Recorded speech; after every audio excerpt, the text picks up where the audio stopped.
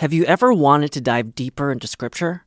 If so, you're in luck, because every day there's a new Scripture reflection from the thoughtful staff at America Media, thinking through big questions together, like, what do Catholics believe about guardian angels? And what can Gen Zers take away from the Gospels? If you're already a subscriber, you can access these reflections in your email inbox or on our website. If you'd like to become a digital subscriber, it's easy to do.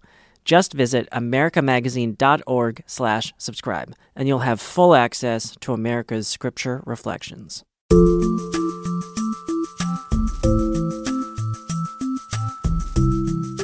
Welcome to Inside the Vatican with America Media. Each week, veteran Vatican reporter Gerard O'Connell and I take you behind the headlines for an intergenerational conversation about the biggest stories out of the Vatican. This week, we're talking about some big changes that have been announced for the next synod. That's the Synod on Synodality that was scheduled for 2022. Now we know that it's going to be a 2-year process, starting on the diocesan level this October and concluding with a Roman meeting in 2023. We'll give you all the details on that. I'm Colleen Deli. This is Inside the Vatican.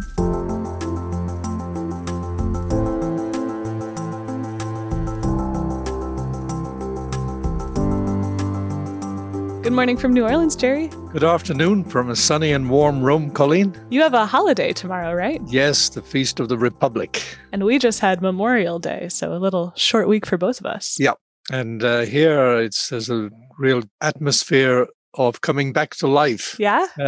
We think that in another week we'll be in the white zone, which means that all the restrictions will be lifted. Great. We'll be back in perhaps until midnight, the curfew. Right now it's 11 o'clock in the evening.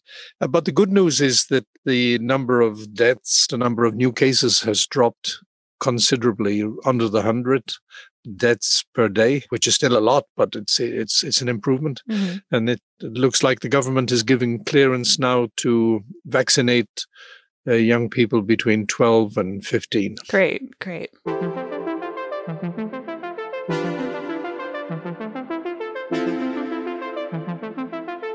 It's neither an absolute monarchy nor a parliament. The Church is synodal by nature. It's precisely this concept that will be the focus of the next Assembly of Bishops in Rome in October 2022. The Synod's theme will be for a synodal church, communion, participation, and mission. It's a concept popes have been developing since the Second Vatican Council. We should get into our Vatican news. So a couple weeks ago, we had our special episode with Austin Ivory. Last week, the week before that, the Vatican announced that the Synod on Synodality that we've been talking about, which was scheduled for 2022, is now being pushed to 2023. And that's partly because of the pandemic, but it's also to allow time for a new method of conducting the Synod. So starting in October of this year, there's going to be a diocesan listening phase in every diocese around the world.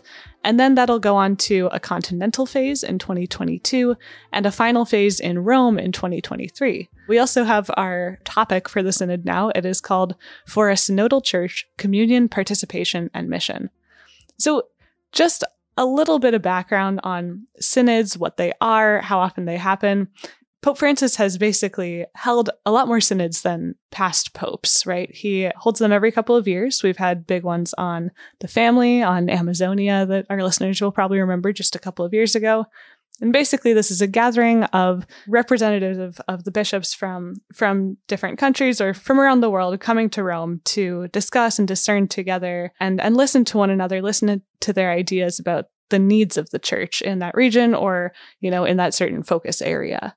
So, Jerry, why the change to this synodal process? Why take it from being this one event at the Vatican to being a longer process that involves listening at a diocesan level and then discernment at a continental level and then a final Roman part? Well, I think in two things. First, we're going back to what was quite common in the first millennium of Christianity and what is still quite common in the Eastern and in the Orthodox churches. That kind of getting together of the bishops, the priests, the religious, and the lay people to discuss issues that are of concern to them in the local church. Now, Francis sees his mission as to continue the implementation of the Second Vatican Council. And Vatican II really wanted to revive the practice of synods, right? prior to Pope Francis, the synods were a kind of a one-off event. It happened in Rome. Representatives of the bishops' conferences, 2 or 3, depending on each conference, for a total of about 200, came to Rome. They would meet together for about 3 weeks. It was a long process. And then they would draw some conclusions, which then the Pope decided he would follow up or not, as the case may be. And also the Pope and the Vatican, they limited what could be discussed on any given subject. Francis, as Archbishop in Buenos Aires, had actually participated in a number of synods, and he found this way of working is not really very productive. Why is that? Because, first of all, there was taboos on what could be discussed, so it wasn't a free discussion. And he really felt it was really, the process was really straitjacketed. Secondly, you didn't really get to some of the issues in depth. So he became Pope, and he made it very clear in his first programmatic document, The Joy of the Gospel, Evangelii Gaudium.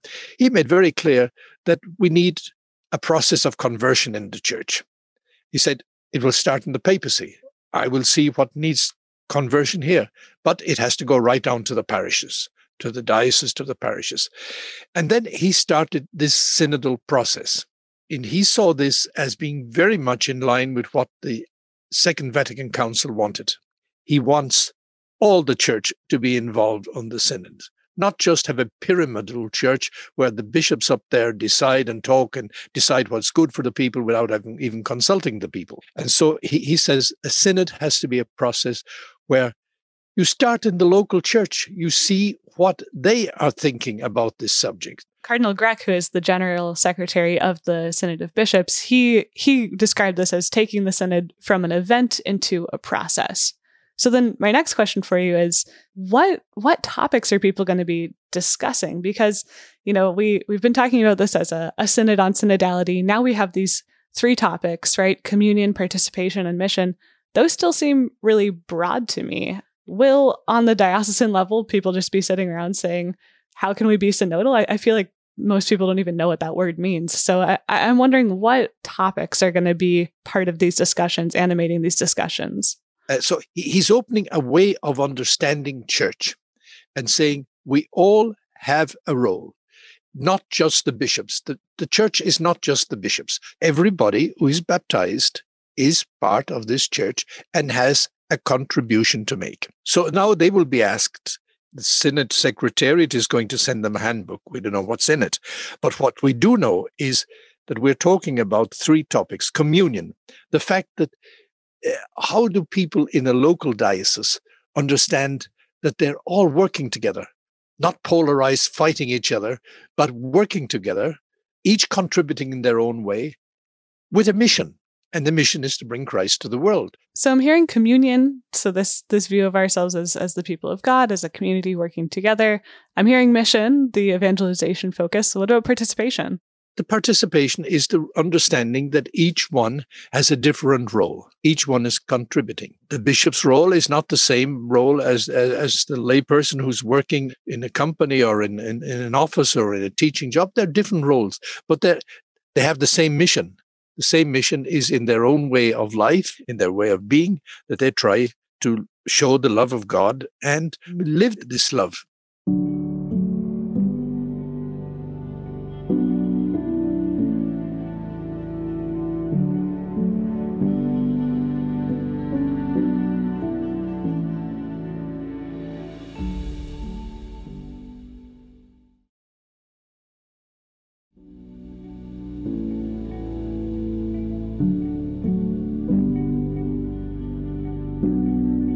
Okay, so we have a general sense of what's going to be discussed, and we know that there are these 3 levels. Let's dig into this process a little bit further. So first we have this diocesan phase, and I'm wondering what this looks like, because I remember before the Synod on the Family, some churches had listening sessions, right? And I remember before the Synod on Young People, there was a survey sent out, that they wanted young people who were Catholic or not, various, affiliations. They wanted everyone to fill this out. So this diocesan listening phase, what does it look like? Is there any centralized way of doing it? So much will depend on the local bishop, Colleen. There are about 5,000 bishops around the world, 5,000 dioceses in all continents.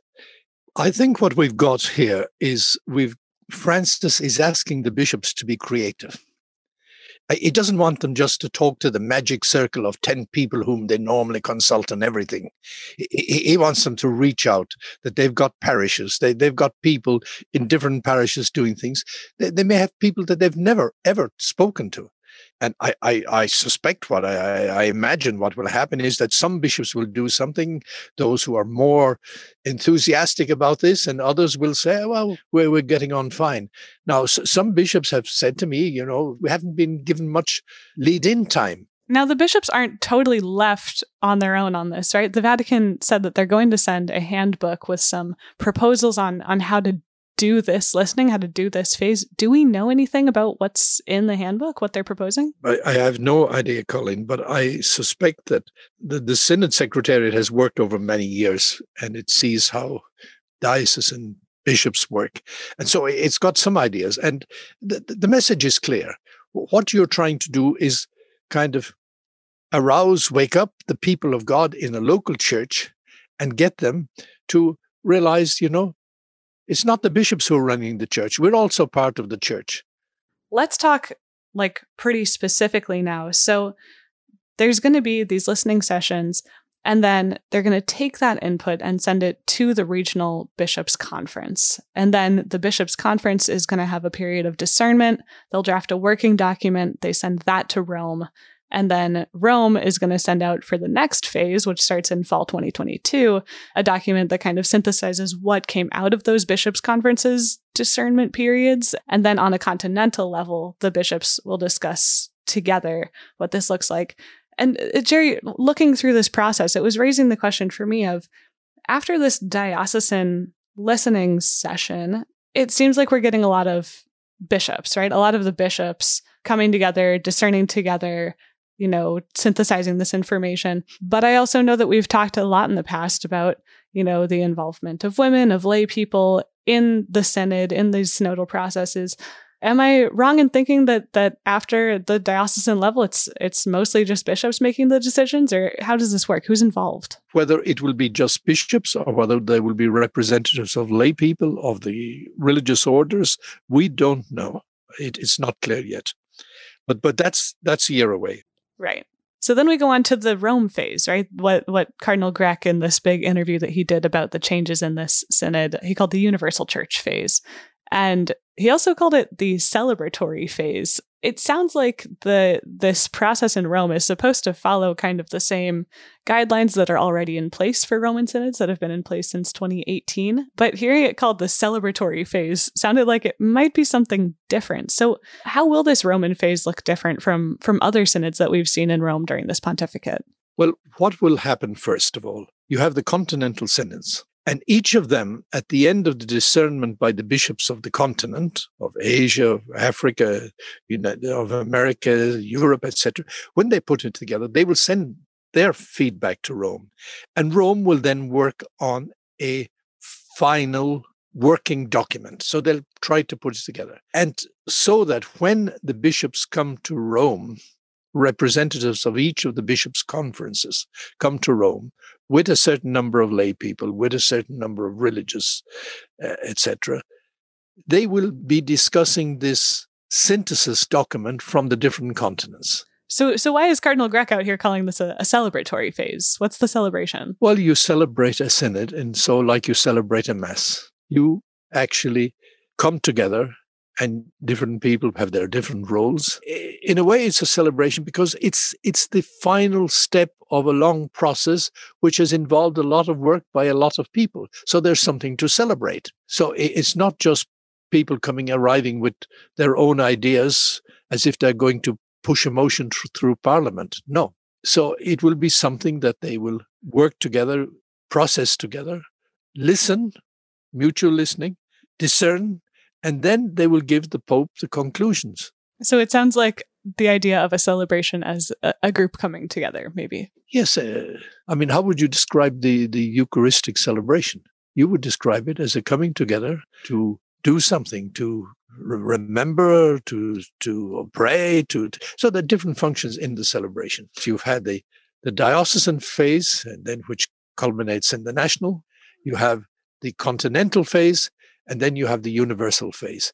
And then there's another phase, the implementation. Yes, the afterwards, always the important part. So Jerry, looking at the big picture of this, we've been talking also about the different synodal processes that are happening around the world. We're seeing synodal processes in Germany, in Ireland, in Australia.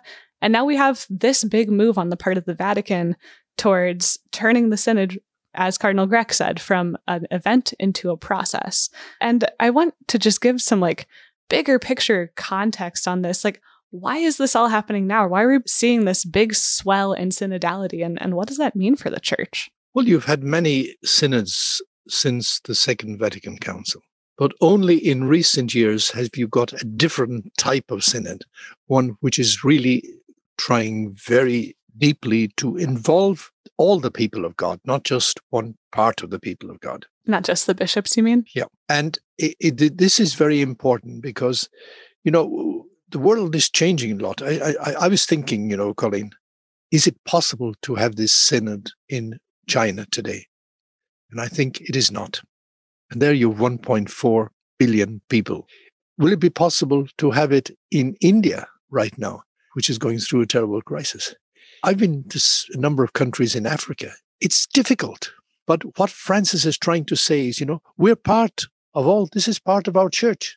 And so if we get even a little input from the churches there, it's something. But they will also feel that they're in communion with the universal church. So what will it look like at the end? Francis, he's not looking for a finished product.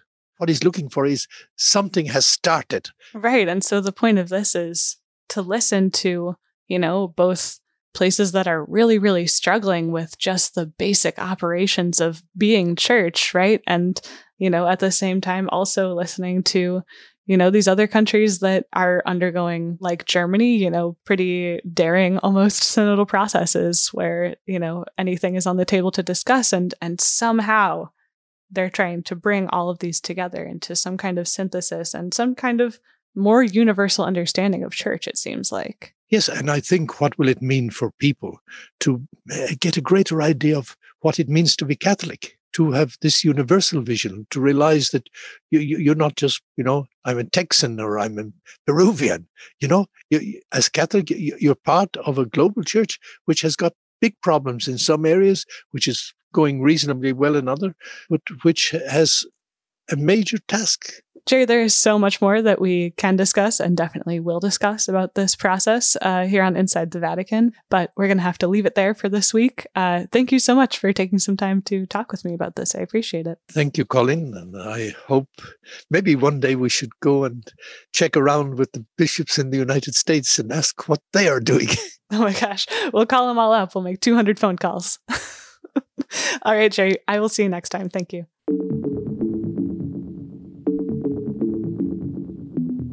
Before we go, we have a few headlines for you. First off, Pope Francis has appointed a new team at the Congregation for Divine Worship. This is the Vatican office that handles liturgy, that handles mass translations, that kind of thing. Now, back in February, Pope Francis had accepted the resignation of Cardinal Robert Sarah, the Ghanaian cardinal, who had been heading up this congregation. And now he has named the former secretary, the former number 2, Archbishop Arthur Roche, as the new prefect. Now, our listeners might remember that it was a little bit unusual when Pope Francis accepted the resignation of Cardinal Sarah back in February, because he didn't immediately name a successor. And Pope Francis, in a highly unusual move, sent the Italian bishop, who had worked on mass translations for the Italian Bishops' Conference, to visit the Congregation for Divine Worship. We had not seen this kind of a visitation of this high ranking of a Vatican office before. But the reasoning that was given was basically that they wanted to find out what the needs in the Congregation for Divine Worship were. Well, there are rumors flying that Pope Francis may have told the Italian Bishops' Conference that he was thinking about putting some new restrictions on the celebration of the pre-Vatican II Latin Mass. No one's been able to confirm those yet, though we have seen the Pope take some steps towards limiting the celebration of the Latin Mass in St. Peter's. There were some new restrictions placed on that earlier this spring. So what do we make of all of this? We have a new head of the Congregation for Divine Worship, and this man, Arthur Roche, who we talked to on Inside the Vatican last year, actually, he's also demonstrated a commitment to the implementation of Vatican II. Jerry's sources concluded that basically this is another sign of Pope Francis trying to implement Vatican II, and particularly Vatican II's reforms of the liturgy. So we have a lot more on that you can read at americamagazine.org. You can read Jerry's story, and I will link to that, of course, in the show notes.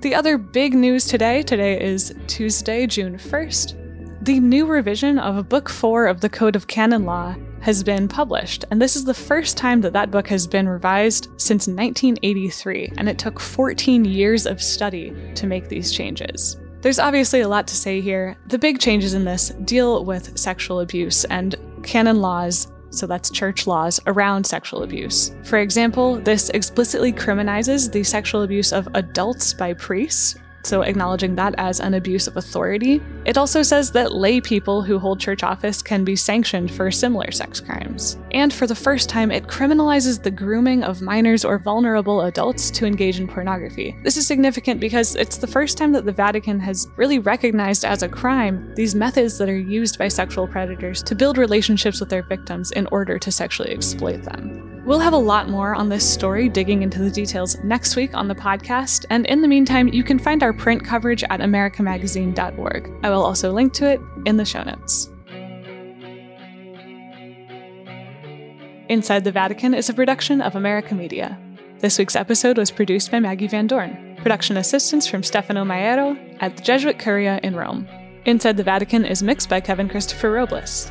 You can find in-depth and up-to-date Vatican coverage at americamagazine.org and follow us on Twitter at INSDE Vatican Pod. That's inside without the second I, Vatican Pod. You can also email us your comments and questions at insidethevatican@americamedia.org. For America Media with Gerard O'Connell, I'm your host and producer, Colleen Dully. We'll see you next week.